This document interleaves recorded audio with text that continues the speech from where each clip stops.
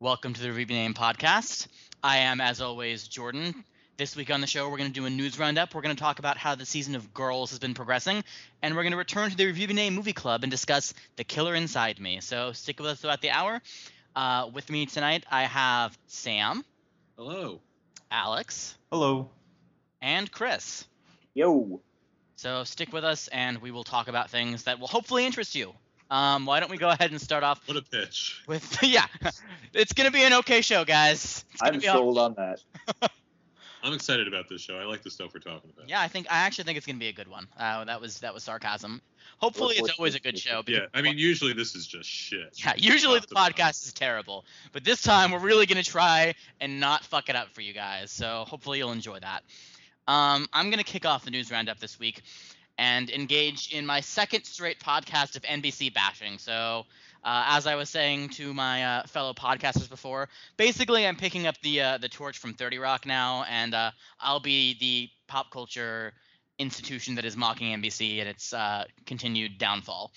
But NBC announced this week that Bryan Fuller's new show Hannibal will be premiering on April 4th in the slot that's been vacated by Do No Harm. For those of you who are unfamiliar, Hannibal will tell the story of the not early life necessarily, but the pre Silence of the Lambs life of Dr. Hannibal Lecter when he is investigating cases with Will Graham, his FBI agent friend, who was Edward Norton in Red Dragon. So basically, that's going to be a show. On the one hand, that sounds like a terrible idea for a television program to me.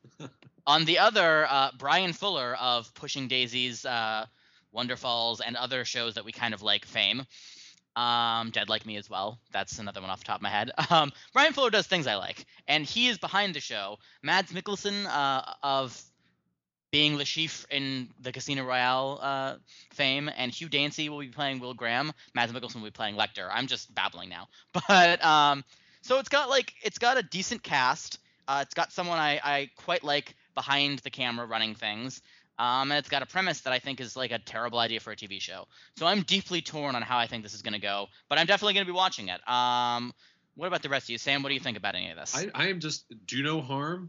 Is that the one with the split personality guy? Jekyll Hyde. Yeah, the like doctor. immediately failed. How are they able to, like... Is there something wrong that if this was the show waiting to replace the show, like, that Do No Harm was gone after, what, 2 episodes? I feel like sometimes in television, they just know a show's going to fail and decide to do it anyway, which is strange. But NBC, especially in the last few years, they've had a lot of shows that they hold for mid-season, which means they know a lot of their programming slate's going to fail, and sometimes they have shows that are just waiting in the wings for when something fails immediately. Well, let me just say I am devastated that Do No Harm is gone. It was your favorite TV show? Well, it was my favorite TV show I've never seen before, so I can't say how horrible it was for sure.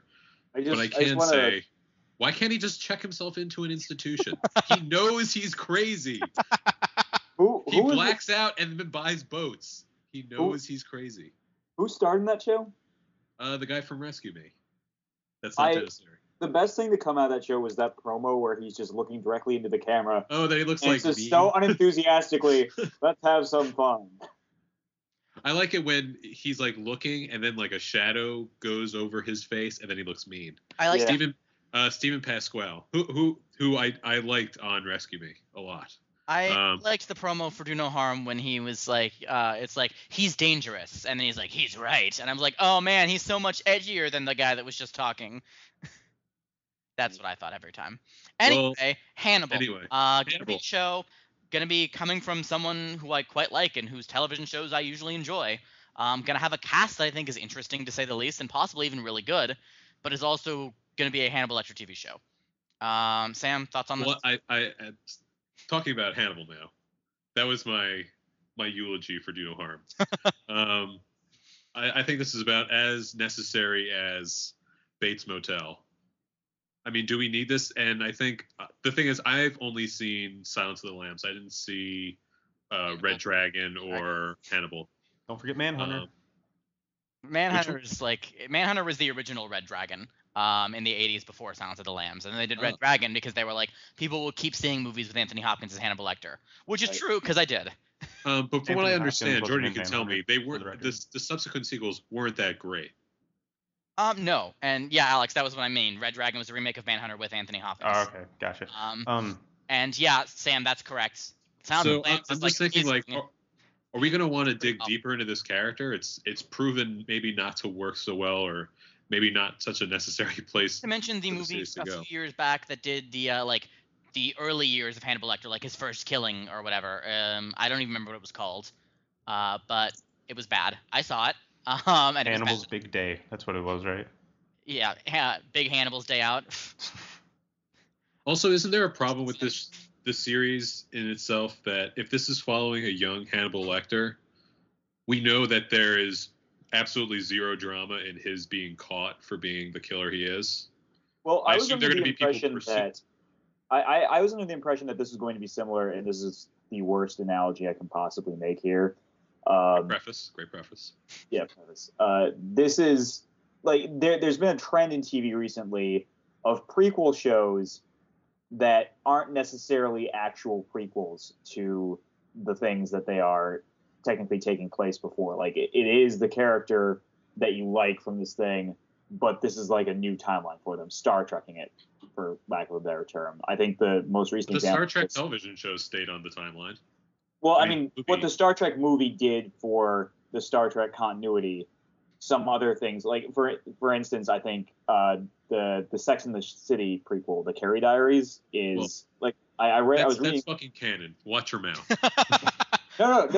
This is what blew my mind about. Like I read somewhere that the show, I've never seen Sex and the City or whatever, but it apparently this prequel stars Sarah Jessica Parker's character, but will not have any effect on her life like that fans of the show saw. Like this is just a new start for this character. What's confusing to me is that this show takes place in the 80s, right? It's like 20 years before Sex and the City takes place. I don't think that Carrie Diaries could possibly have any dramatic effects on Sex and the City, because like there aren't really any stakes to Sex and the City. Like we know eventually she will be in her 30s living in New York City. That's what I'm saying. Oh my God, the horrible truth. You don't know anymore because it's like it's a divergent timeline. And that was my impression of this. I'd read somewhere that I thought this was going to be the same way. Like it is a prequel, but things aren't necessarily going to end up the way we saw them in the movies. I don't mind if they end up the way that they are in the Hannibal canon, which is that Will Graham, who is played by Hugh Dancy in the TV show, is the guy who partners with Lecter to investigate cases and eventually catches him as a cannibal. Yeah. And like I think that's fine. I don't mind that being the template for the show. I still don't think we need the show, Sam. I think you're exactly right. But if we are going to have a show, I think there's some dramatic tension in the idea that eventually this is the guy that brings down Hannibal. But of course eventually is okay when.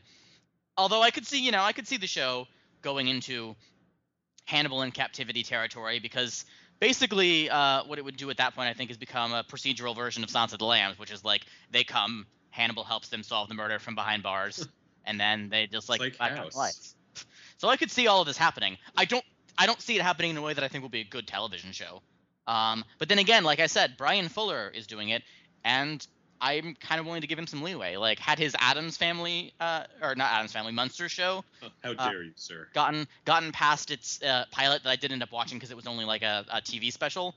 I would have watched that show, and I don't think we need a new Munster show either, but I would have watched it because I think Fuller's interesting. Yeah, but the thing is, I mean, it's like a crazy comparison we're going down now. But the Munsters show was not a prequel to the Munsters. It was a reimagining. No, I know. So in that, this is like insane that we're talking about this, but if they were like, I think it would somehow make more sense if like the Hannibal show was, I mean, the Hannibal story is kind of wrapped up at this point, right? But I feel it's not wrapped up. Okay. He fed a child brains. That's the last thing we saw of him, right? Yeah, that's the last thing we saw in the movie. In the books, it's the book Hannibal is actually better, and I think Thomas Harris is not a very good the writer. book's better. No, I think Thomas Harris is not a very good writer, and the movie version of Silence of the Lambs is way better. But the ending of Hannibal, the book, is way better than the ending of the movie. I'll just say. I'm not saying you should read the book because neither is very good, but the ending is way better. But yes, I feel like there's a difference between a prequel and just reimagining, because I feel like it gives you more freedom to start fresh and do wildly different things and not be beholden to a story necessarily. Have they gone on record and said which one it is? They haven't. I mean, they place it as within this period of Lecter's history, which leads me to believe that it is considered a prequel. Just because it's the premise of it is it takes place during this time when he's paired with his FBI agent. But they're kind of giving themselves a way out to say, no, wait. Yeah. Yeah. I guess. We never said it was taking place in the same timeline. That's what I imagine Brian Fuller sounds like. Yeah, there'll be probably right around the time it diverges, like season 3 or 4, he'll just come on screen and say exactly that, Alex. I can't Brian wait. like walks. First of all, the idea of a Brian Fuller show making it to season 3 or 4 is quaint.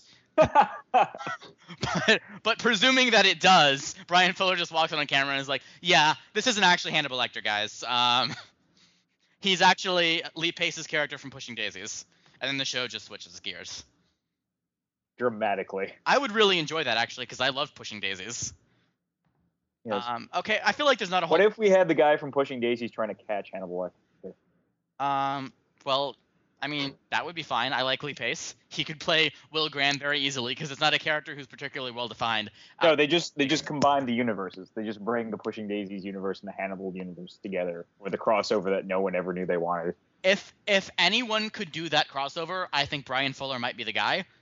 Possibly because I don't imagine Pushing Daisies is coming from anyone else, but also like he does genre meshing fairly well. Anyway, Hannibal's going to be a thing. I am probably going to watch at least the pilot because I don't know which way I'm going to fall on the show. I feel like it's achingly inessential, but it's coming from an artist who I enjoy, and it's got an interesting cast. So I will probably watch this. I'll probably review it for the site. We may never talk about it on here again. Anything else you guys want to say about it before we move on? I'm down to watch it. I'm always interested in seeing when networks like, big networks like ABC, NBC, Fox try and put like something kind of dark and gritty on TV because that's what's cool now. Thanks, Walking Dead. like The Following, I watched the first episode and said, no, thank you. But I mean, if they keep trying, maybe one of them's got to be good, right? I don't know if that's true. Maybe. We have such let's mark ourselves down as not all that cautiously optimistic on this one. And why don't we move on? Alex, why don't we go over to you? What do you got for us this week? Well, I was watching TV the other night, and I Whoa. saw something that was crazy. It was What? a commercial for DVD to go, which is basically a knockoff Redbox, where this guy was telling me that I could own my own DVD to go, which sounded like a complete scam. This guy did not look trustworthy at all. But it just got me thinking, like... Are you sure he was in your TV and not just in your living room? There's a number of things that he could have been. But it got me thinking, like, is that, like how far can you push something like that, where... who's going to buy from my Redbox? Where would I put my DVD to go? Can you clear this up a little bit for me? Is this like a Redbox machine, like those vending machines that have DVD players? Yeah. It's saying it you doesn't can have a buy your DVD own player. movies? Or sorry, not a DVD player, but just DVDs in there. Yeah, It's like a vending machine. I actually used one once in a hotel, and it basically, it's just a whole bunch of DVDs are in there, and you put your credit card through, and then it's like, all right, here's your movie. So it's offering to sell you the vending machine full of DVDs. I don't, I didn't really look into it that much. I don't know if it comes with DVDs or you have to supply your own. Maybe it's like for places like hotels. Maybe that's who they're marketing to, not necessarily the home consumer. I would think so. But that seems like a market that you don't do on TV.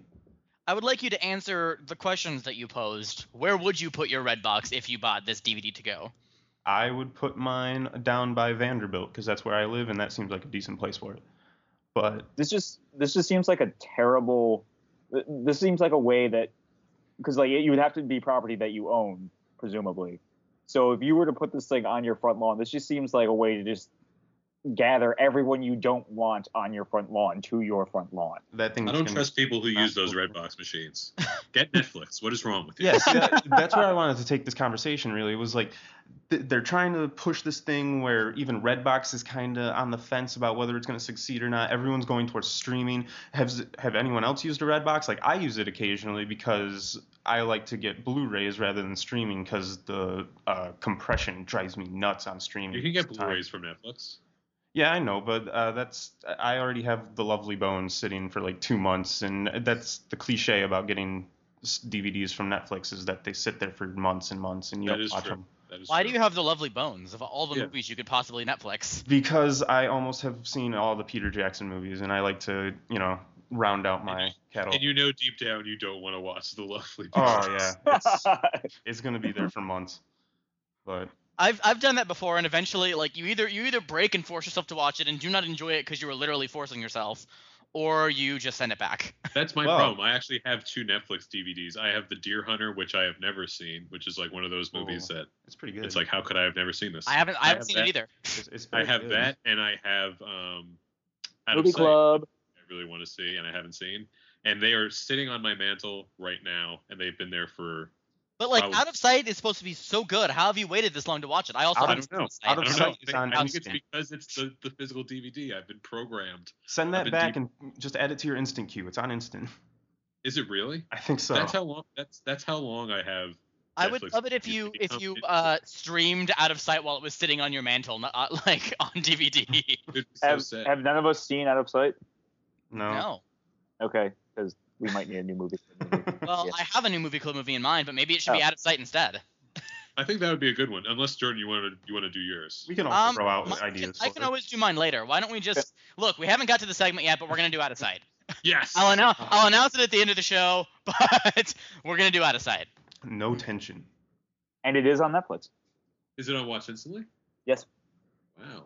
That's better. That's how long I've had the DVD. It has become Watch Instant. Okay. Well, so Alex, you were asking if any of us have ever used a Redbox? Yeah, I just want to know about more people's, how they watch movies. Like, you go out to the theater, or do you only stream or only use Netflix? Like, I use Amazon streaming a lot now. There, I think, was maybe 1 or 2 times I used Redbox, and it was always based around a movie that had come out so recently it wasn't on instant streaming or anything like that, and just something I really just wanted to see. I actually don't even think it was me. I think it was my housemate, and would bring home a movie from Redbox, and we'd watch it, just like something that had very recently come out. Which is, I think, the only advantage that a physical Redbox, or even getting more archaic right now, a Blockbuster, if any of those still exist around, has any kind of bearing. And just like, if there's a movie that just came out that you want to watch now, that's like the sole purpose for them. My reticence with Dropbox is basically Redbox. Sorry, Dropbox is its own. We love set of Dropbox problems. too. Yeah, we love Dropbox. Yeah. Dropbox is fine. My reticence with Redbox is that the selection is so limited. Like, if I go to a Redbox not knowing that they have the movie that I want, then basically my choices are like one of 3 recently released Katherine Heigl movies, and I don't want to watch those. So like, why would you choose? They're all good. They're all fantastic. If I'm gonna go get a movie, I can get it on either from Netflix, which will take a few days, but I'd rather pick a movie that I'm going to want to see and wait like a day or 2, or just stream something while I'm waiting for that evening, or go to my own movie collection and watch something, than go to Redbox and risk the fact that chances are they're not going to have anything I care to see. I mean, most of the time when I use a Redbox, I'm like on my way out of the grocery store, and I'm like, oh, check out what's going on over here. So it's not like I leave my house, go to a Redbox, and say, fuck, they don't have the movie I thought I wanted. And then is that how this commercial that you saw started off? It would have been a lot better. Has this ever happened to you? And then he just punches babies everywhere around him. My problem is if I ran a Redbox, I would do it like I would go bankrupt immediately, because what I would do is fill it with a bunch of movies that I feel like people should see, and then people would come to my Redbox and be like, I don't want to watch 8.5. I'm going home. What is this 3 Colors trilogy? What the fuck is this? It'd be like a lot of not even really that obscure foreign movies, just like foreign movies because people should see more of them, and great movies, and people would be like, wow, I don't want to watch something in black and white, or I don't want to watch something with subtitles, and they would leave, and I would go bankrupt. I hate people. I feel like Redbox is the last thing left of the rent-a-video generation that's going to be left. I mean, I think it probably still exists for people who are still in that mode, and probably older people who aren't used to who aren't ready to completely give up the video store. This is like a mini video store without the greasy kid behind the counter. Yeah, but also you don't have to talk to anyone. It's great. Close to the level of selection. No, I mean, I've been to some pretty fucking dire blockbusters My in my thing is, day. I used to go to Blockbuster when it was a thing, 10, 15 years ago, and they often didn't have the movies that I wanted there, but they had enough movies that, they don't have the thing I want to see, but they do have, 5 or 6 other movies that I should probably see at some point, and that sounds... You know what, though? Blockbusters, they would never have what I wanted, but they'd have 500,000 copies of some shitty movie that no one would see. Must Love Dogs. Yeah, they'd have 50 million copies of that on the wall. Yeah, that's true. But I mean, they had enough movies, If Redbox had 2,000 movies, or I don't even know how many are in a Blockbuster, but a sizable number of movies, then I probably still wouldn't use it because I have Netflix. But I could see why I might go there and browse and find something that I might want to see. But it doesn't. It has what, Alex, how many would you say are in one? The ones I've seen are usually it's 3 or 4. You mean how many movies are in a Redbox? Yeah, how many movies are in a Redbox at any given time? I'd say probably in between 300 and 500. 500? Yeah, maybe. There are Redboxes that are that big? Well, I mean, the way that you get a Redbox is it's basically in these very thin DVD case. So it's not like a full DVD case. You can stack those things up to the sky. No, but I assumed they had 30 copies of whatever movie they have in there, and they have a few movies. I didn't realize the selection is that large. I mean, I wouldn't say the selection is that large. I'm just thinking multiple copies of the same movie, Blu-ray versus DVD copies, right, no, stuff but I mean that. how many different movies, not how many okay. Different titles. Okay, yeah, let me think. That's probably more close to in between 30 and 40 at any given time, most of which you don't want to see. More than I was assuming. Well, yeah, obviously, I mean, most of them are movies I'm not going to want to see because they're whatever box office schlock. But that's true of Blockbuster back in the day as well. It's they had Samson or Chris, I think it was. They had 50 million copies of Must Love Dogs. I mean, the thing for Redbox for me is that it is I am considering dropping my Netflix DVD and Blu-ray subscription to just go instant Netflix and get Redbox movies. Wow. I mean, they have, perks of being a wallflower, Taken 2, Pathfinders, House at the End of the Street, The Help. They have the Flight. perks of being a wallflower. Really big stuff. I just there's so much on Netflix that Netflix has that is not streaming that it would terrify me to drop disc, because most of what I use Netflix for currently not. Currently, I leave the DVDs with my parents because I don't have time to make good use of it while I'm in law school, so I just use streaming at the moment. But this summer when I am working, I will use the Netflix DVDs a lot, and I will use them to see movies that are not streaming. Yeah, the good thing about the DVDs is that it's like a guarantee you're going to get your movie, because in terms of DVDs, they really have everything. Pretty much, they have just everything. That's the thing that's kept me on. But they have virtually everything I've ever looked for on DVD. I mean, the only thing that's the only thing that's stopping me is that they do have all these a good number of obscure movies that I want to see. But I mean, I'm getting closer and closer to just going Amazon streaming for all that. Does Amazon stream everything? If you want to pay for it, I mean, I'll pay $3 or $4 to rent a movie on Amazon if they don't have it on their Prime Instant. But if you have an Amazon Prime account, then they have a large number of free movies and free TV shows to stream. I have never streamed anything from Amazon. Chris or Sam, have you? No. Yeah. It's all right. I know people who do this. I've just never done it. And I don't really know why.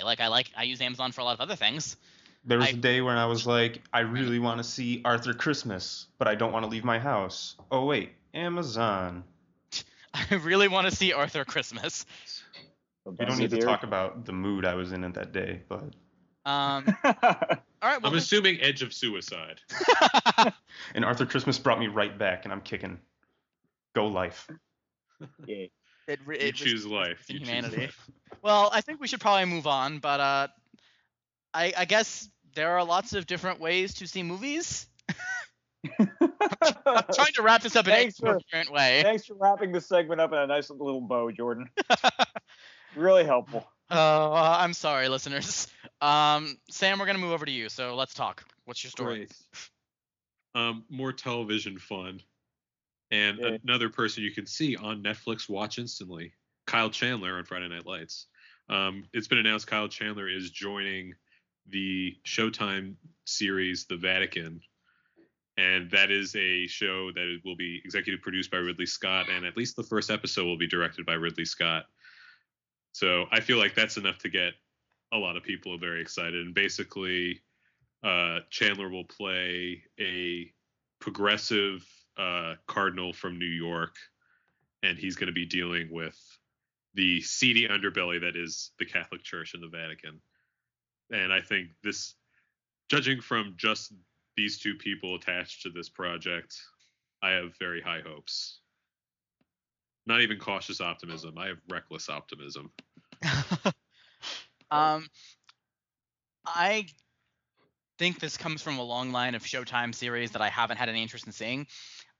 Just in terms of like the historical. I mean, the Borgias is sort of basically the same thing, but this is gonna be modern, right? Yes. And they did. I don't even remember with the King Henry show that everyone loved that I didn't watch. There was a show about King Henry VIII that I didn't watch. So I feel like this comes from a tradition of Showtime shows that I don't care about. But I like Ridley Scott. I like Kyle Chandler. So I'll probably I think both of those shows, obviously, they're period pieces. Right. And I think they were kind of like costume drama porn, basically. I seem to have the fact that this is Ridley Scott and it takes place in the present day, and I have more hope for it than it's just that. I'm hoping that it's going to be different than that, but for some reason, like the premise, perhaps because it's almost exactly like the Borgias, just sticks in my mind. Like I hope it's not another show that's just kind of costume porn, just set in the modern day. But it's Ridley Scott, so it probably won't be. Yeah, and I don't see Kyle Chandler being associated with that type of show. It's going to star Matthew Good, who was in Watchmen. He played Ozymandias, who destroyed the world with. Well, now you're spoiling Watchmen. For some reason. Oh, I'm not spoiling the Watchmen. I'm spoiling the Watchmen movie. Well, yeah, which is like no one cares. If you're upset that Sam spoiled the Watchmen movie, I'm sorry. There's a 4-hour version of that movie out there. 4 really? hours. Really? I would probably see it if it was, because it was gonna be released at some point, and I was like, I'll probably watch that. Like, it's out there, and they released it. It has like that whole cartoon of the. Oh well, they released Black Pearl, Black Freighter. No. Yeah, Curse of the Black Freighter. Yeah, that's like cut into the movie now. I would watch that. And I say that as someone who was not a huge fan of the Watchmen movie. I want to go back to it. I want to revisit it. Although I haven't watched any of the extended Lord of the Rings movies, so take of that what you will. I would definitely watch the extended Watchmen. I mean I wasn't a huge fan of the movie, but like it's something I would definitely give a look at. Maybe we'll movie club it someday just to see what it's like. But I definitely was not sitting there thinking, man, I wish this movie was 2 hours longer than it is. I bet you it'd be really good then. Maybe it is though. Like think of Almost Famous. The director. Because my problems with this. My problems with this movies weren't just that there was things missing from the book. It was just like the way it was done. What irked me more. Yeah, that's. And they changed the ending. So the fact that there would be 2 hours more of it, it's like, okay, well they got more stuff from the book in there, I guess. It's not stuff I necessarily enjoy. I don't know. Maybe someday we'll get to that. That is going to be a long way away. We already have 2 movies stacked up on our. We've got very far off the track of the Vatican. The ultimate cut is 215 minutes long. Oh, that's not 4 hours. That's like 3.5 hours. I'm sorry for misleading you. That's so much easier to watch. I'll do that right now. No, but And what what how I long think was is how interesting. long was Apocalypse Now Redux? Redux is roughly the same, I think. It's like 205 minutes or something. Yeah, and everybody loves Redux, right? I don't. Exactly. I just really like Apocalypse Now. Yeah, I love. I like Apocalypse Now for what it is. It doesn't need to be longer. Redux. Well, Redux. I don't know just if adds I haven't they seen the didn't Redux. need. And I understand that they were thematically resonant and like worked with the same the subplots added, I guess, thematically to the movie. All I know about Redux is that they added that like The French blankets people scene. scene. Yeah. Yeah. And it's like it's really long, and I understand how it's relevant, but it's not like vital to the movie working. No. In a way that I think the Almost Famous director's cut, which is my gold standard director's cut, is sort of vital to like the original cut of Almost Famous doesn't work as a movie as well as the director's cut does. See, I haven't seen the director's cut of that, You and I haven't? know you swear by it. Are you sure? Because haven't we watched it together? I don't think so. Maybe we have. It would have been Exciting radio. It probably would have been like freshman year or something. Because I don't watch the original since I saw the director's cut. Anyway, what I wanted to talk about before we move on from the story is this sort of, I think it's still fairly new phenomenon, though it's happening more and more regularly, of the sort of celebrity auteur director coming in and directing the first couple episodes of a series and sort of stamping their visual style on the series, even if they don't stick around, which I think is something that has happened a lot in the last year or so and is interesting to me. Well, I think it's a good sign for television, right? Yeah, I agree. There's I think the line that TV is kind of like this under art form is kind of disappearing really quickly, and we first saw that when we see kind of big movie stars, guys like Alec Baldwin or something, come in and do a television series, and at one point that was thought as like slumming it, but now it's become more and more accepted and even something that's kind of prestigious. I'm watching The Sopranos right now, and there is an episode where a television writer tries to pawn his Emmy award at a pawn shop, and the pawn guy's like, "I'll give you like $15 for that." Nobody wants an Emmy. It was a particularly masturbatory episode, I think, but it was. Yeah, it was I distinctly remember that. It was like, okay, as soon as I knew there was a television writer in the episode, I'm like, they're going to be like masturbating this entire episode. Well, the Sopranos, like, the one thing about the show that it consistently failed to do well was anything involving Hollywood. Like, it kept going back to that well, and it was always like, okay. Yeah, the Hollywood well, it was not bad. But I was more struck by the fact that Emmys didn't matter in that universe. And of course now, Emmys they're not Oscars, but they are much, much, much closer than they were, say, 10 years ago. Definitely. So I think it's a good thing. Ridley Scott, Yeah, he's directed I one or agree. two good movies.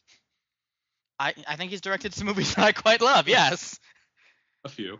Yeah, just a few. He's got potential. He's okay. We'll watch him and see. I mean, he did direct Robin Hood with Russell Crowe. I don't think he's Probably ever his gonna make opus. Francis Ford Coppola directed Jack. Hey, don't you dare rip Jack. I'm just saying, like, sometimes they mess up. Everybody's got a few. I know Francis a few Ford people with Coppola Jack has- disease, More bad movies than good. and they Sam- are adorable. College Sam seniors. has Jack disease. I have Jack disease. I'm 3 years old, And Robin Williams. and I am Robin Williams. I'm covered in hair. Okay, once again we're falling off the rails. So, anyone else have anything to say about the Vatican? I love Off the Rail, and I'm excited about the Vatican. I'm not so worried it's going to be the Borgias, but I can understand that fear because it is Showtime. But Basically, You know, a creative show. once upon a time, Showtime did have a bunch of good dramas. Jordan. What? Once upon a time, Showtime did have a bunch of good dramas. He heard you. When? What?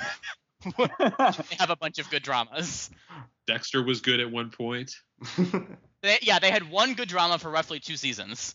Yeah. And they had a bunch of shit that I like sometimes would give a chance and hate. Well, wait a minute, but you Homeland. still watch like Californication, and that's like dramedy. Yeah, and it's bad. Like, I still watch it. That doesn't mean it's good television. I watched Weeds for a long time too, and it wasn't good television. So why do you watch it? You must enjoy it on some level. Californication? Yeah. Yeah, I watch Californication because usually there are 1 or 2 episodes a season that approach the level of farce very well. And like the show usually is like a bunch of sort of misogynistic like fratty sex gags that I don't really like. But 1 or 2 episodes a season they do something that's quite clever and complex and weird and funny. And I haven't seen the last season or two of that show at this point, but I will watch them at some point because there are usually enough moments in a season that work for me to keep me watching. And occasionally it's like very self-aware about how terrible its characters are, and when it is, it can be pretty good. So yeah, I watch Californication, but I don't That's think the most qualifiers I've ever heard for being a fan of something. Well, I don't even know if I'd go so far as to call myself a fan. I'm a viewer of the show.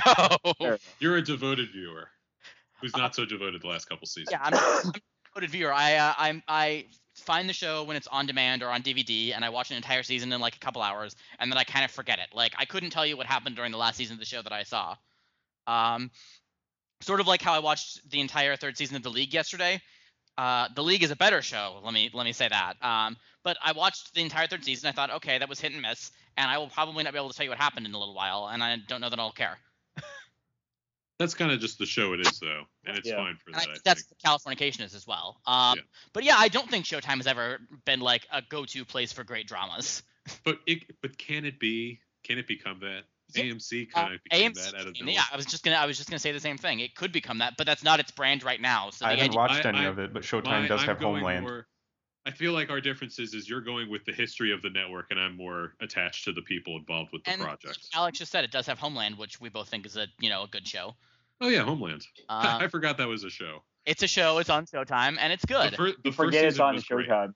Yeah, I forget it's on Showtime. I don't forget it's a show. I think of it as as an HBO show that just happens to be on Showtime. There you go. Stop your racism against Showtime. You are a racist. Well, maybe Homeland is hearkening a new era, and maybe it will be really good. And either way, it's Ridley Scott and Kyle Chandler, so we're probably all gonna watch it. So why don't we move on now? And Never. Chris, tell us about your news story for the week. My news story for the week is a comic story. Surprise, surprise.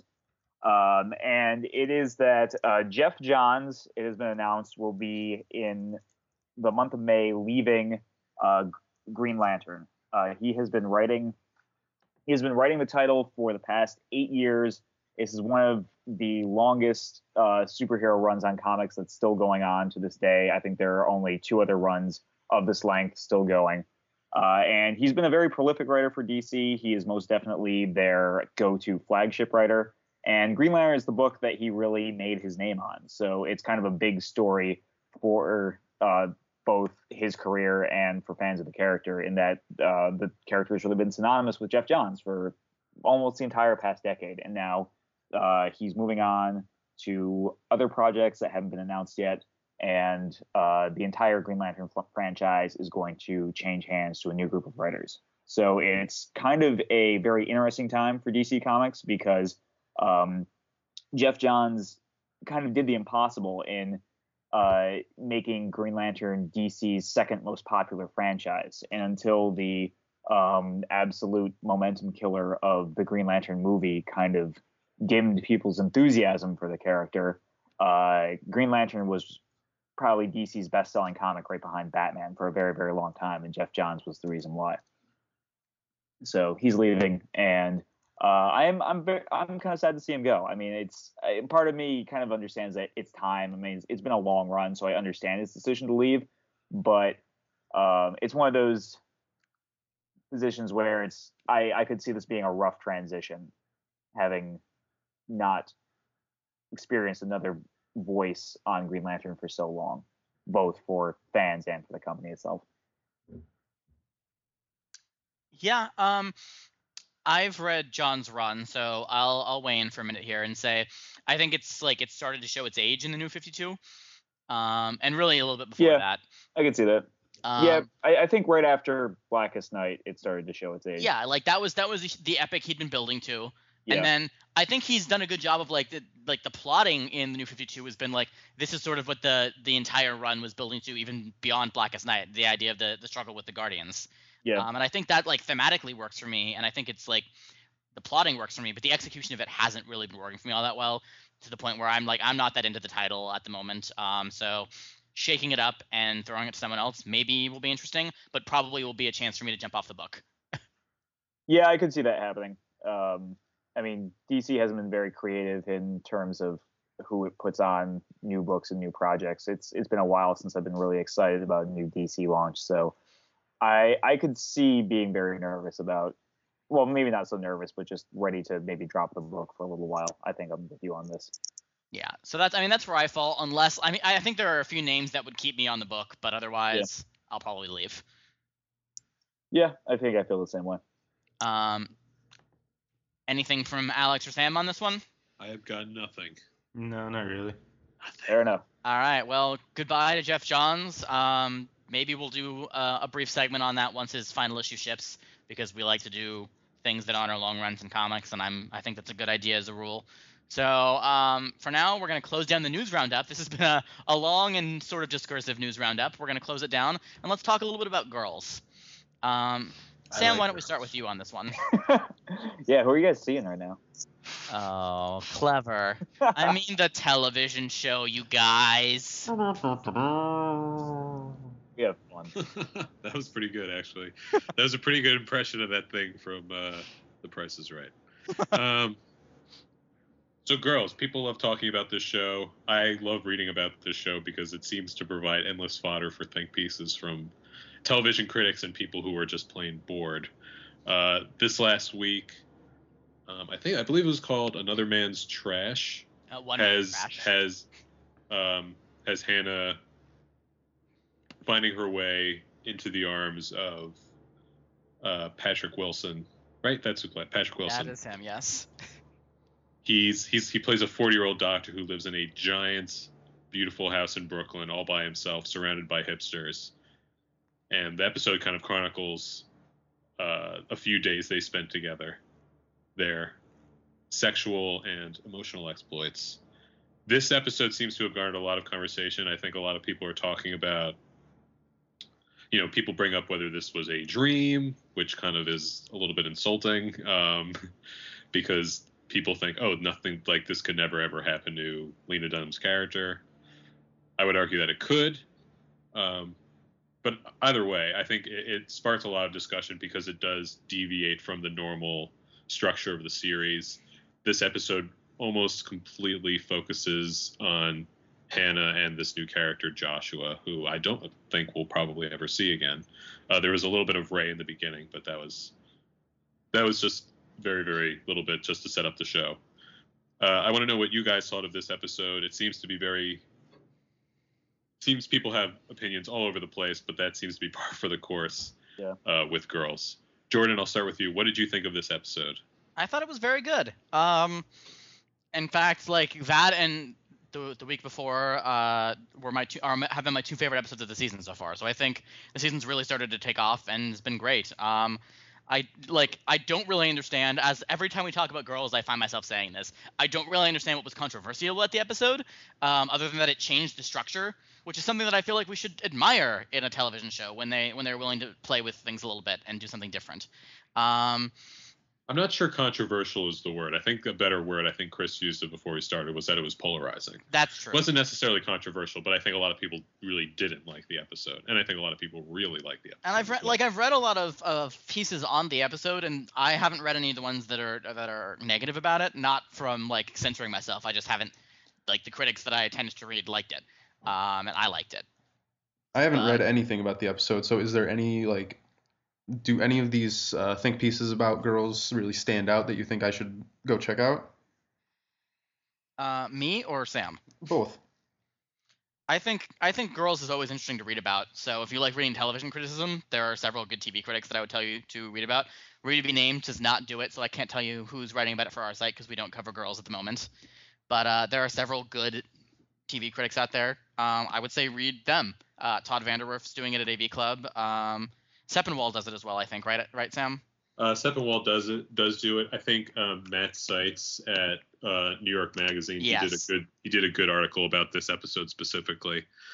I don't know if I read his on this episode, but I do read occasionally. Those three are always good television critics, so they're kind of the holy trinity right now. Yeah. But I'm trying to think of other really good ones. Alyssa Rosenberg, who writes for Slate and Think Progress, she wrote about this episode of Girls. There was a story on Slate about it, which she kind of criticized. Basically, something that's come up a lot is this a dream / is it out of the realm of possibility that someone who looks like Lena Dunham could get a guy who looks like Patrick Wilson? And I think a lot of the people who I were reading were saying that's basically beyond the point. And maybe the show was challenging you to ask yourself that. I don't think it was doing that at all, really. And that's personally, I think that's part of the culture of girls criticism, which is basically like criticizing Lena Dunham because apparently she's not considered attractive in our culture. Which but I'm saying like whether the show was trying to do that or not, there are a lot of pieces about that specifically. Yeah, and it was a dream. That might have been a dream. I mean, I think the people who say like this must have been a dream are kind of they're essentially saying the same thing because this would not happen in real life. Okay. So I mean, I suppose you can make the argument that since it deviated so much from the structure and what we know of the reality of the show, you can make it like that. But I think for the most part, when people are saying it's a dream, they're saying Lena Dunham isn't attractive enough for Patrick Wilson, so this could not exist in reality, which I disagree with. I think you might be able to make a case for it being a dream and talking about the structure of the episode. Yeah. Although I think if it was intended to be a dream sequence episode, it did not do a particularly good job of it. Ultimately, I don't think it was a dream. There were parts that seemed dreamlike to me in certain ways. I think the one I could most point out to is when Hannah has her breakdown on the bed and sort of just kind of like opens herself up to him and kind of just like just kind of pours everything out for a little while. I think that was the most dreamlike moment to me. But I think there were some other elements in there. I certain moments of the show I think definitely stuck out to me as being more dreamlike than the actual conceit of the difference in attractive levels between these two people that hooked up. That wasn't like a giveaway to me or anything like that. I forget where I read this, but I think someone brought up how this episode would compare to something in Louis, and I think sometimes Louis has a tendency to have episodes that are very dreamlike, but they're not explicitly dreams. Yeah, and we don't necessarily have a problem with that because I think it's more built into the normal, like the regular DNA of the show, in that it's a show that doesn't really have a regular structure to it. Yeah, but at the same time, like. No, I mean, things on Louis, they could be dreamlike, but they're not necessarily dreams. And I was going to bring up Louis as well, just in terms of like the fact that we're okay with some shows deviating from structure. But I don't think Girls is so rigidly structured that it's like out of the question for it to do an episode that's completely different. I mean, last season did The Return where Hannah went home, and it was an all Hannah episode as well that was different in structure than the rest of the season. I agree. So like, yeah. I just think that's a weird way to criticize the episode, which like is sort of outside of whether it's a good episode or not. Just saying like it's too different from the rest of the show is strange to me. If anything, now I think this is almost part of the show's structure, in that I almost think that now from season 3, I will expect there to be an episode that deviates from the rest of them and is more just very internally focused on Hannah. I mean, I think that like when I hear that a show deviated from its structure, I think the paintball episode from Community. I don't feel like the Return in this episode from Girls really deviated so much as just like took the story in a different direction to kind of explore these sides of the characters that you might not get to otherwise. Well, I'm not even really sure that Girls has a structure in the sense that we're even talking about, right? Like, I think there were several episodes from season 1 and from this season so far that have done different things than we might call what a regular episode of the show would look like. Like, if you asked me to describe a regular episode of Girls, I don't know that I would be able to do it in a structural way that sets this episode apart in any way. Except, I mean, I think you could. I think the show is more. The show is typically. It's kind of like it's a straightforward structure in that it has multiple storylines going on at once, right? So a single episode will cut between, take from earlier this season, it'll have Hannah and Elijah doing cocaine and going to the club, and then it'll intersperse going back and forth between Hannah and Marnie, who is going with Jonathan. And that's kind of like a And- standard storytelling thing for a TV Yeah. show to do. But they also like last season had Welcome to Bushwick, the episode where they all went to the party and Shoshana did crack accidentally. Yeah. Yes. And that was an episode that all took place in the same area, and like it had different storylines going on, but it wasn't a bottle episode, but it was basically sort of structured in a similar way. Sure. So I don't think that necessarily the show has enough of a defined structure that it's like, if this was Elementary or any CBS procedural show that was doing something like this, that would be a huge break in structure. But I don't know if that's really the case here. Yeah. I would agree with that. And even if it is, I don't see how much I don't know that I think of that as valid criticism. I'll say it that way. This was different isn't necessarily like, was it good different? Was it bad different? And if so, why is what I want to know. Well, I mean, I think it's valid to talk about why it's different. Yeah. I think it was good different. Because I really enjoyed this I episode. think it was good different, but I think I don't know if I can call it just bad criticism to just talk about how this episode was different from all the other episodes in terms of its structure. Well, no, I don't know if that's bad criticism, but it doesn't tell me whether the episode is good or not. And like Well, that's saying, true. But saying that's it was the- different, so this was bad is bad criticism, I think. And that's like, I haven't read any of these pieces, but that's the gist of what I'm getting from the criticism from the good pieces that I've read that have sort of responded to bad criticism, and just the general conversation that I've had seems to be that people who don't like it, that's one of the reasons. I think that's fair. I mean, I think that kind of stems from people who really hate Hannah's character. And I think something I read about, I think Todd said this on Twitter. It's basically people who like girls will really, really, really like this episode. And people who hate girls, it's like kind of all the things people hate about it. I can see that being the case. But I think most of the things that people hate about girls don't make a whole lot of sense to me. Which is not true of a lot of other TV shows out there, I think. Like, usually I can see why people like it and why people don't like it. Louis, for example, like, I love it to death. It's one of my favorite shows on television right now. But I also understand why it's not for a lot of people. I mean, I can understand why people wouldn't like girls. I mean, some of the reasons people don't like girls are probably bullshit, but I can understand someone not liking the show, definitely. Yeah. I mean, I think it comes down to that old argument again. Like, it's always this idea of everyone talks about like how like shallow and self-absorbed the characters are, and the response to that is always the point. That's the whole point of the series. But at the same time, it's like, if that's okay to not like something like that. Yeah, I guess that's Like, I can valid. understand that. Like, it's one thing to not understand it, but it's another thing to understand it and still not like it. And I think that's valid, like a valid complaint. Yeah, I agree. No, I think that's completely right. Yeah, because I think there are a lot of people out there who just don't want to watch a show about characters they don't care about, and I Yeah. understand that. So that I can get. Okay, fair enough. That being said, though, I loved this episode. I thought it was I really like every now and then just taking some time to just really focus on Hannah, and I really liked how vulnerable we got to see her in this episode, and just kind of I thought the breakdown scene was incredibly well acted, very well written, and just I felt the episode did an effective job of kind of like allowing you.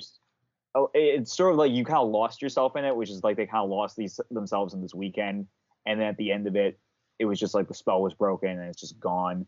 And I definitely felt that effect was very much translated to the viewer, and I think it was a nice break from the previous episode where everything just kind of crashed down for these characters, and the other shoe dropped for everybody after everything was going so well for them this season. So I think this was a nice interlude and a nice little refocusing on Hannah before we move into the ramifications of the dinner party episode. Yeah, I agree. Alex, what are you thinking? I don't know. I like the episode. I like the show. I've seen people talk about that it was polarizing or controversial, and I also saw in that same statement that it seems to be crazy. So I just kind of ignored everything, and I don't know. I don't really get into like the inner workings of the show or like the criticism of the show beyond like the Lena Dunham 5 minutes afterwards making of girls things. I find those kind of interesting, but I just kind of watch the show. I enjoy it. I have a question for you guys. Keep this going if you want to, but I have a question that's kind of different. Okay. In terms of this specific episode, let me just fold in my one criticism of the episode, and maybe the one criticism that I think is a little bit legitimate maybe for this season. Now, let's see if you guys agree with me or not. In that, I think the Lena Dunham nude scenes are almost becoming. Have gotten to the point where I almost see them as like a joke that she's like playing on the critics of the show. I mean, there's bordering on at least one an episode, if not two at this point. And some of them I'm not really sure are that necessary. Like it gets to the point where I think we're starting to flirt with the line of gratuitous nudity at times, which I don't really have a problem with, but it's sort of a thing where it's like, yeah, but it's gotten to a point where it's like, is she doing this because it serves the episode, or is she having a laugh at the expense of the people who criticize the show for that same reason? Which I don't think is actually the reason for it, but that's kind of what it's playing to me as. Do you guys see that at all, or am I just out on my own on this? I can totally see that though. I mean I can see that, I think, but it hasn't like I haven't once gone like, wow, this is too much nudity in the episode, or like it's not serving the story. I mean, like for example, in the episode where Elijah and Hannah do cocaine, she's topless, wearing that mesh tank top for like half of the episode. But I think that it made sense and like was sort of serving the point about how ridiculous this whole situation was, right? I mean, you can make that argument for this episode where, they're playing ping pong together topless, but I mean, it just shows how open she is with this guy, right? But I mean, one thing that I would think at this point is, does Lena Dunham kind of see herself as kind of the spokesperson of saying like, no, like these bodies are beautiful, just be comfortable in your own skin, that sort of thing? Because I feel like that's kind of a lot of and I think that the show hasn't really hidden the fact that it is a lot of season 2, or I wouldn't say a lot. Some of season 2 has been a response to the criticisms in season 1. Oh yeah, the cold opening with Donald Glover was almost directly right. Like, and I mean, basically the whole Donald Glover story, I think, was sort of Lena Dunham saying, well, like you didn't like this thing about the show. This is kind of what I'm getting at there. And so it wouldn't surprise me if it was partially motivated by a response to critics, but it hasn't ever bothered me enough, or it hasn't ever taken me out of the episode. I think that you just summed it up for what it does for me. It doesn't really bother me, but every now and then it takes me out of the episode. Right, and I think that can be a problem. Of it. I think that can be a problem, and if it does start to take me out of the episode, then I would see it as more problematic. Sam? What do you want me to answer about? More about the episode or about the nudity? Whatever. If you don't have anything to say about one, then the other, I guess. I don't have much to add. I really like this episode. This is kind of a show where I was kind of on the fence, back and forth about how I felt about it for much of the first season. The second season, I'm kind of more comfortable in the show, and I'm enjoying it a lot more, I think. I think most of my problem with the first season, when I was like getting frustrated, I think it mostly comes from the media around the show rather than the show itself. I kind of have taken issue with, people are like, this is the voice of our generation, and it's like, it's not my voice. I don't think you can say it's the voice of our generation or what represents, people who have graduated college in the last 5 years. I think it's a very specific voice. I think it's Lena Dunham's voice, and it's about these very specific characters. And I kind of get frustrated when it's kind of painted as like, oh, well, you're 24, you're the girls' generation, you're like this, right? And I'm like, well, I have a job, and I'm doing my thing, and I mean, there are definitely some things about the show that I definitely identify with, and trying to find your place in the world after graduating school. But at the same time, this is a show about people who have a ton of issues, and they're not really, really great people at all. So I tend to take issue when people are like, oh, this is what your generation is. And I'm like, that's not entirely true. And I think people mistake the fact the fact that since this show is by a young person and by someone who is this age group, and it's not done by a middle-aged man who tend to be most showrunners, they tend to say, well, she must be the voice of the generation, because why else would she be doing this, rather than she just has her own vision and this is her own show and her voice. Do you know what I mean? Like when there's a show about when there's, Curb Your Enthusiasm, no one's going, this is the voice of the 45-year-old Jewish man. No one's saying that. It would have been great though if that wasn't the case. But no one says that about, just shows about just middle-aged people that exist in the show. They exist within the universe of those characters. I don't think anyone said Bill Lawrence is the voice of early to mid 40s on Cougar Town. Exactly. That's my point. It's like those characters exist and no one's going like, oh, Cougar Town, that's what everyone's like. I'm from that generation, right? And everyone's in Florida drinking wine. And I think that's a part of the bigger culture of criticism of the show, which is I realize, usually I read a variety of television criticism about most shows that I watch. And if they're, I try to find a good and or a bad review if I'm reading several things about it. Mad Men, it's usually like, oh, this is a polarizing episode. I found like the people who like it, the people who don't, and I've read both of what they've thought. Just because, I like to read criticism.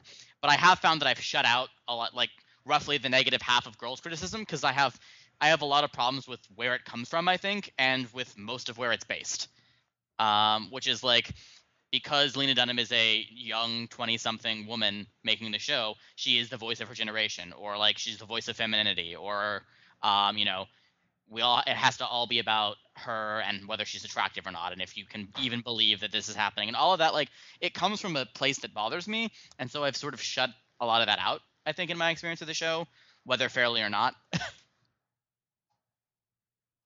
Yeah, I mean, no, I think if you're a fan of the show, it's very hard to shut out because it's so prevalent.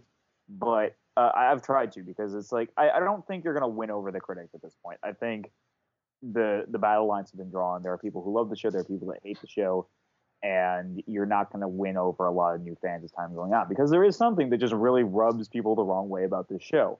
But going back to something you said a minute ago, Sam, like I really very much agree with everything you just said about how Lena Dunham has kind of maybe unfairly been saddled with this idea of like the show being the voice of like a generation, and maybe that's part of the visceral reaction to it, in that people are just like fighting back, saying like, no, this is not my experience, sort of thing. But I also think a lot of it comes down to just the idea of like she's just so young and so successful, and a lot of people find the show to just not be something they're interested in. I think where a lot of the visceral hatred comes from. I mean, that's kind of like an easy way to try and say that you understand something, right? Like, okay, I'm 50 years old, I watch Girls, so now I understand what 20-year-olds are going through in this day and age. I think that's a large part of it, honestly. I think a lot of it is, most of the critics of the show are going to be just generally older people, not necessarily old people, or not necessarily middle-aged people. I mean, let's be real. I think most of the people that are probably writing about it are old men. I mean, yeah, I think most of the critical community are. Yeah, when we talked about the quote unquote holy trinity that you were saying earlier, Sam, of television critics, they're all men. They're all pretty much. And that's gonna paint a show called Girls that's about 20-something girls like in a certain light, like any preconceptions that they have growing up, like in whatever age they did, like how girls are supposed to act. Right. Yeah, I think there might be more of a feeling that this is going to have to be a broader representation, because maybe they're just not as familiar with it. I don't know. I didn't see this. I don't want to compare the show to Sex and the City, because I don't think it's really like Sex and the City in a lot of ways. I haven't seen a ton of Sex and the City. I have seen a ton of Sex and the City, and it is almost in every way that I can think of not like Sex and the City, except the thing is, for women. With Sex and the City, nobody was like, this is the voice of this generation of women. This is women in their 30s. And it was also, it was created by a man too. Yeah. But nobody was saddling that show with those types of expectations, and I don't think critics were going like, this is who these people are. This is what people are like that are this age. Yeah, I don't know any critics. And I think that's what the critics, because the critics were, roughly the same age as the people on the show. I think there's like a sort of disconnect between the criticism and a lot of media and just general media coverage around the show, and that it's a show by a young person about young people, and it is certainly a more realistic depiction of young people. So people are looking at it like this is The Wire, this is just real life for all young people. And I think people you gotta look at them like television characters, like you'd look at any other television characters, and that it is a singular voice, and these are girls in a specific situation. And I think the criticism of it being a show that's too white came from that, because it's like, well, we live in a diverse world, and if you live in New York City, you live in a diverse world. But people were forgetting that maybe these specific characters only have white friends, and there may be people who come from that sort of background that they would only have 3 friends and they would all be white. I'd kind of like the takeaway from this segment to be that Girls is closer to The Wire than Sex and the City, because I think that's funny, and actually possibly true. But that would be a longer conversation. I would definitely entertain that argument. So when you do pull quotes from this, listeners, and put them on your dream board that you make for every episode of the Review Your Name podcast, make that one of them. Well, I was saying we shouldn't look at this like this is a piece of journalism. And no, I know, and I think it's a valid point. I just also think it's funny. Yes. And like I said, possibly true, which is even more interesting. But we should probably move on, because we still have to talk about the killer inside me briefly before we wrap things up. So, Chris, Jordan, is there a killer inside you? Do you want to talk about it? Chris, why don't you kick this off before we talk about the killer inside of me? I like that. Because this was your movie. Okay, so here's my qualifier before we start talking about this. Here we go. I had not seen this movie before. A friend of mine had highly recommended it to me. No longer a friend. Yeah, I was just gonna say, are they still your friends? Yes, I'll tell you which friend it was after You the should podcast. whip your friend with a belt. Two of you know this person, so we can talk about that. Is it Matt Gettebach? Let's No, not call anyone out live on the air. We'll talk about it after the podcast. But Was it so Gertrude? Sam, stop it. Yes, You can tell me if it was Gertrude. listeners are gonna love this. Anyways, so I didn't really know what we were getting into, and that said, I didn't really like this very much at all. This was not a great film. I did not have a good time watching it. I thought a lot of it was very gratuitous, very unnecessary, and the story it told wasn't even engaging in the ways I think it tried to be, or it could have been. So I think it failed on a lot of levels, but I think sometimes it's good to talk about movies that failed on levels, because we do a lot of talking about what movies do right. So sometimes I think it's also good to discuss what movies do wrong from time to time. And I think Movie Club should, hopefully do a little bit of both over the course of its life as a segment on the podcast. Yes, we don't need to like every single movie we see on. Yeah, Definitely. so I think that all right, let me just kick this off a little bit, like go around. Like, was this a general impression for everyone? Did anyone actually like the movie? No. Mm-mm. I don't think so, but I do want to say, before we all get into all like the horrible things about this movie, I want to say I thought Casey Affleck was pretty good. Yeah. Honestly. I don't know if I'd go so far as to say pretty good. I liked a lot of what he was doing. I also thought he completely bungled the narration, which is one of the problems I have with the movie. That's not necessarily his fault, but it did kind of hurt my impression of his performance. Yeah, I mean, I still think he was probably the best part of the movie. Oh, he was definitely the best part of the movie. Easily, yeah. Actually, besides him, I'm a huge Elias Koteas fan. I was gonna say I actually enjoyed, not really enjoyed's not the right word, but I had some fun with Bill Pullman's turn near the end. Yeah. Bill Pullman was doing the Alec Baldwin, 30-second cameo. Right, and that was at that point in the movie, I was like, I don't care about anything that's happening, and then Bill Pullman came on the screen, and I was like, okay, all right. It's always interesting when Bill Pullman shows up in something and is not playing like the typical Bill Pullman role. Like, I feel like the to typical Bill Pullman role is kind of the creepy guy who might kill you, might be a pedophile, like. Like an Independence Day. That's why the aliens attacked. They were trying to save us from Bill Pullman. Lone Star in Spaceballs, the dad in Casper, The President and Independence Day. The He pedophile was the in dad in Torchwood. Casper. He was the dad in Casper. Yeah, that's how I see it. Like, I don't see him as the creepy guy. I see him as the dad. He's the dad of film. And who is the president but the nation's father? Yeah. Oh God. So anything else that people liked about this movie before we talk about the things we did not like? I like the opening title sequence. I didn't. Seems I- out of place for this movie. It was extremely out of place. But I was watching this opening title sequence. I was like, oh, okay, I kind of like this. And then things went downhill from there very quickly. See, I feel like that's actually symptomatic of one of the largest problems I have with the movie. So I'm glad you brought that up because it felt like it was trying to do something that a lot of noir movies do with their title sequences. And it just felt completely flat to me, like from the get-go. Like the music choice, the color scheme, everything about it felt like it was just done incorrectly. So I saw what it was trying to do, and I appreciated that. But I also thought that it was completely failing to do it in a way that was interesting or worked for me. See, Yeah, okay. I think this is a good point Jordan brings up, and it was something I was kind of thinking throughout the entire movie. It's that this movie wanted to be a thriller and was never really a thriller, and it wanted to be a noir and it was never really a noir. And I think to really capture film noir, it's as much about mood and feeling as it is about just how it looks. Yeah. And I don't think it really delivered so much on either way. Yeah, I think it tried and failed both to look like a noir and to actually be a noir. Yeah. Yeah, no, I think that's absolutely true. I think it failed at trying to be a lot of things. I think the movie had a real identity crisis going through. It had a lot of things it wanted to be, and ended up being really nothing and just kind of very And I actually scattered throughout. one thing I know we'll talk about, and maybe I'll bring it up now. We can come back to it in a couple minutes. But one thing that bothered me about it, we mentioned gratuitous nudity in our girls discussion, and we kind of came down on maybe it's not gratuitous, or maybe some of us think it is and some of us think it isn't there. Yeah. Here, like, if the movie had worked better, I think the violence and the sex might have made sense.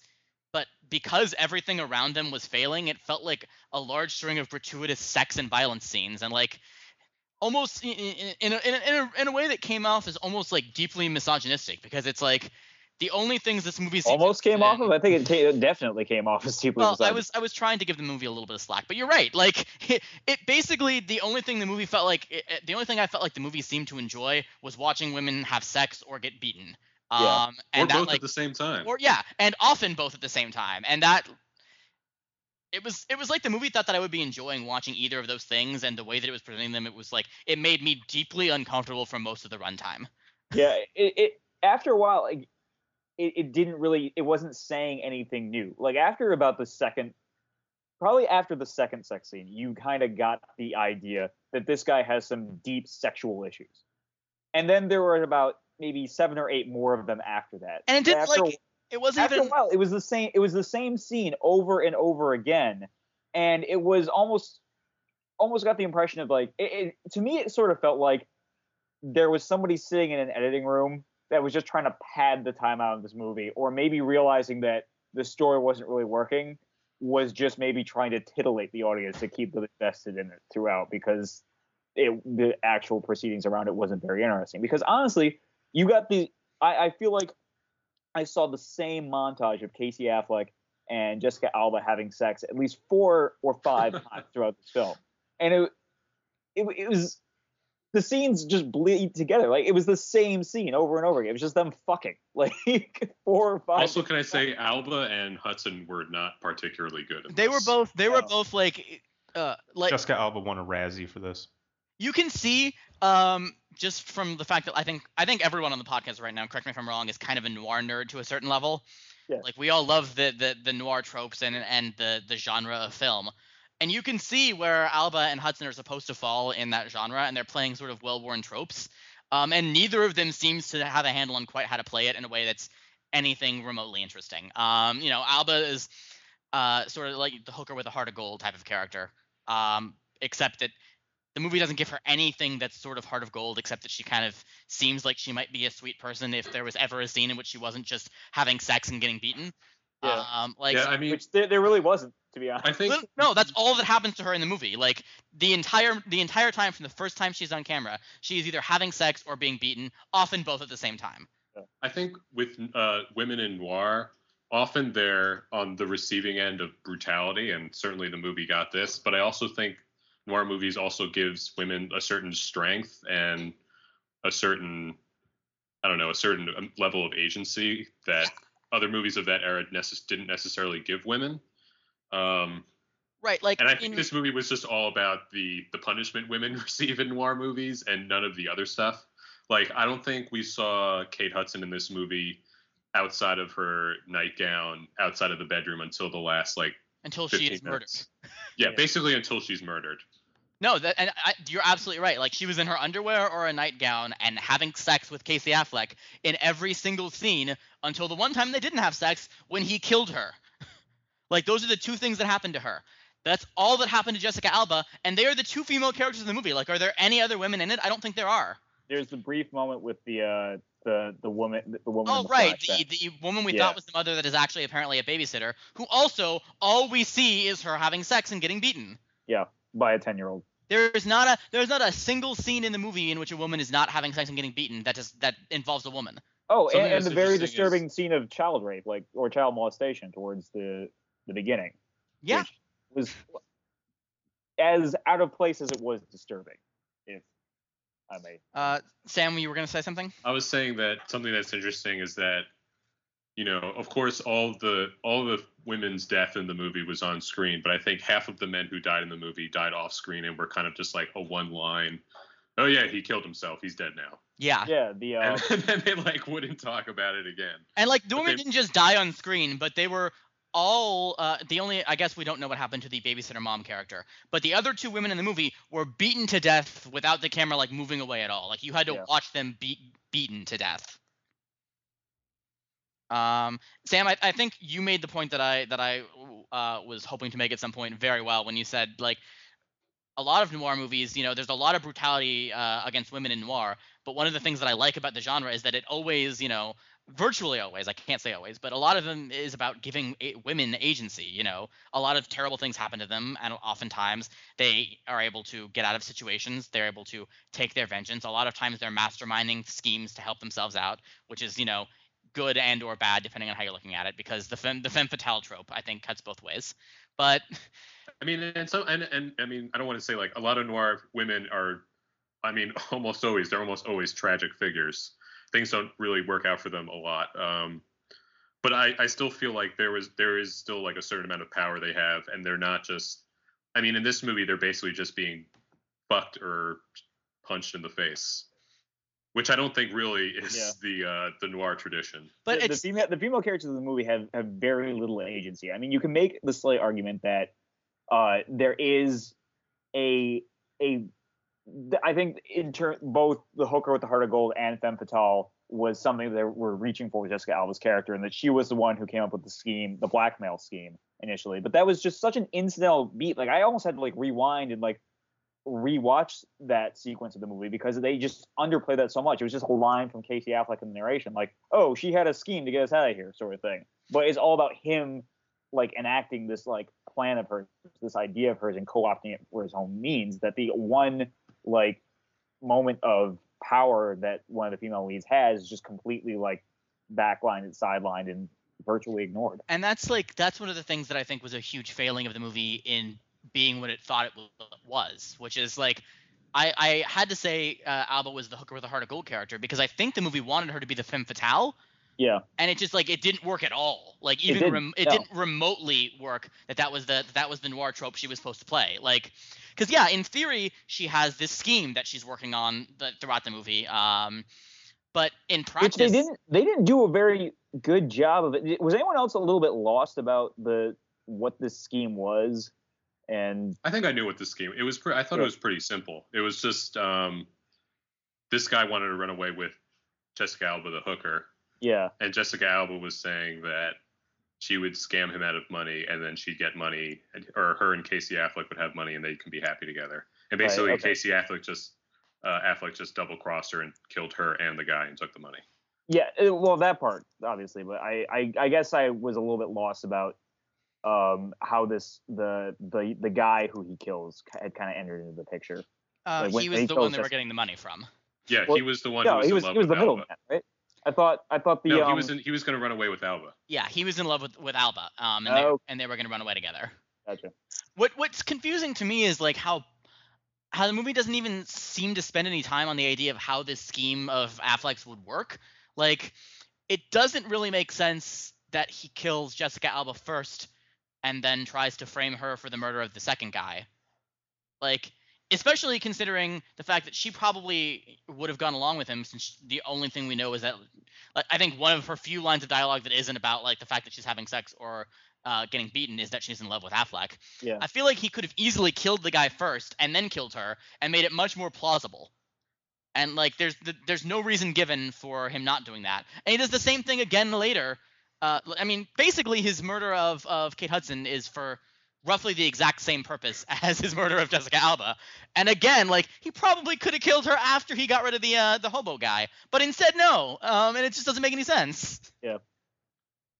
I mean, there's a whole lot of things that doesn't make any sense, and we've talked a lot about how this film has failed as a film noir, but I also think that more than a film noir, more than a thriller, it also wanted to be like a character dissection sort of thing, and I think that's where it failed the most in terms of trying to like take Absolutely. you inside the killer inside me, like take you inside the mind of the killer, like somebody who was in this small town, just like really breaking down and just embracing his darker urges and thinking he can get away with it all. But I think they did a terrible job of putting you inside the mind of Lou and making you kind of understand what was making him do these things, aside from the fact that he had some like very fucked up sexual experiences in his childhood that made him associate sex with violence. Basically, and that's all they give you. That's all the motivation they gave you. And then basically, like, it was that, like, there's 2 flashback scenes you got, and then this line about how he was like, I just decided to see what I could start getting away with. And it was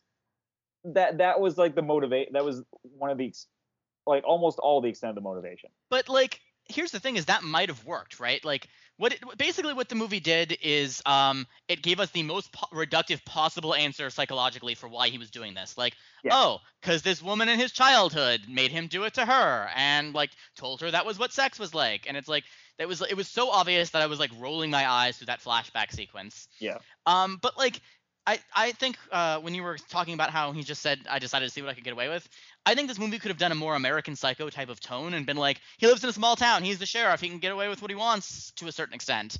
And like, that could have been interesting and could have been a decent character study. But like, it's like, instead we got a movie where Casey Affleck does a bunch of things that don't really make any sense. Yeah. And the only explanation we get in this, and you're right, I think the movie did think it was a character study of his character. And the only thing that we get is basically like, we watch him do things and we get the most pat possible explanations for why he's doing them. Yeah, I feel like I didn't really know anything about the character by the end of the film, other than that, like, he has sexual deviant tendencies and started doing terrible things and then had to cover them up. Like, that's the extent of what I know of this character. Well, yeah, and it's not just him. I think it's what I know about every character in the movie is what they did. Like, all I know is the things they did over the course of the movie. I don't know anything about them as people. Which weren't at all particularly interesting or unpredictable. There weren't really any twists to this movie. It was like very much a straightforward kind of like progression sort of thing. And the twist was the end, which was a cheap, stupid twist. Oh, yes. Yeah, we can talk about that for a minute. So if you care to see this movie after how much we've ripped it apart, don't listen from here on out for the rest of the podcast, and we'll see you next week. But go ahead, Sam. Basically, we think that he kills Alba in the beginning after repeatedly punching her in the head, but it turns out that she was actually just in a coma or something and alive the whole time, and it seems that she has provided evidence against him, even though at the end, for some reason, she's like, I love you still. I didn't tell them anything, which is particularly fucked up. But so she's alive after they tell us she's dead, and, well, it's just kind of like a cheap twist, I think. mean, technically, they did tell us she was alive in that scene because they call an ambulance for her.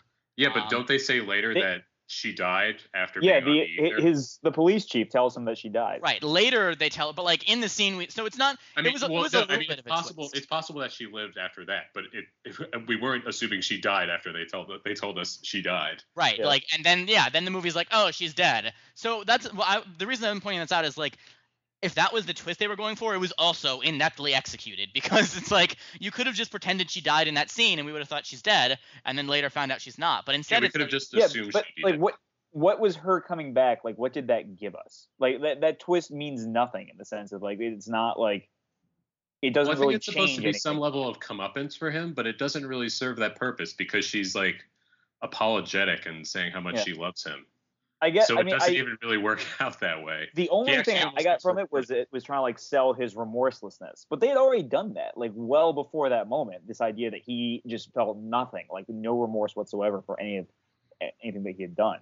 So having him be confronted with her, not even being fazed by it, and then killing her again, just really, it was an emotional beat that completely fell flat because it wasn't unexpected in any way. Yeah, it was unexpected that she was alive, but what did that really add to the scene? I think we're probably at a point where we should wrap up because we've gone longer than we like to go. Yeah. So before we do, we've already announced it earlier in the show, but it's funny that we're landing on the movie We Are because this was actually my turn to pick, and the first thing that I thought was I saw Side Effects the other night, and I thought, why don't we do Sex, Lies, and Videotape, Soderbergh's I've first seen it, movie? though. Well, I didn't end up landing on it for several reasons because I've also seen it. But now we're going to do a Soderbergh movie anyway, so sort of in honor of his last movie, Side Effects, being released, which maybe we're probably never going to talk about it. So yeah, that's a movie. The movie club will be Out of Sight. So in roughly a month from now, give or take, depending on when we can all get together on it, we will be talking about Out of Sight. It's on Netflix Watch Instantly. You can get the disc from Netflix. So go watch Out of Sight, and we'll talk about it next time. We're going to wrap up with the Rachel Tardis Memorial Award for Best Performance in the Week. Jessica Alba. Yeah, that is absolutely not where it's going. And we're going to, this one I think is fairly obvious, and it was a pretty easy cut and dry tabulation. So congratulations to Lena Dunham for winning the Rachel Tardis Memorial Award for Best Performance in the Week, both for actually giving the best performance in the week and for just giving us what I thought was a very good episode of television that gave us a lot of interesting things to talk about. Should have gone to Harrison Ford, Jordan. Yeah, or maybe not Harrison Ford. Oh, let's please not start. He talking still about got that it now. in here.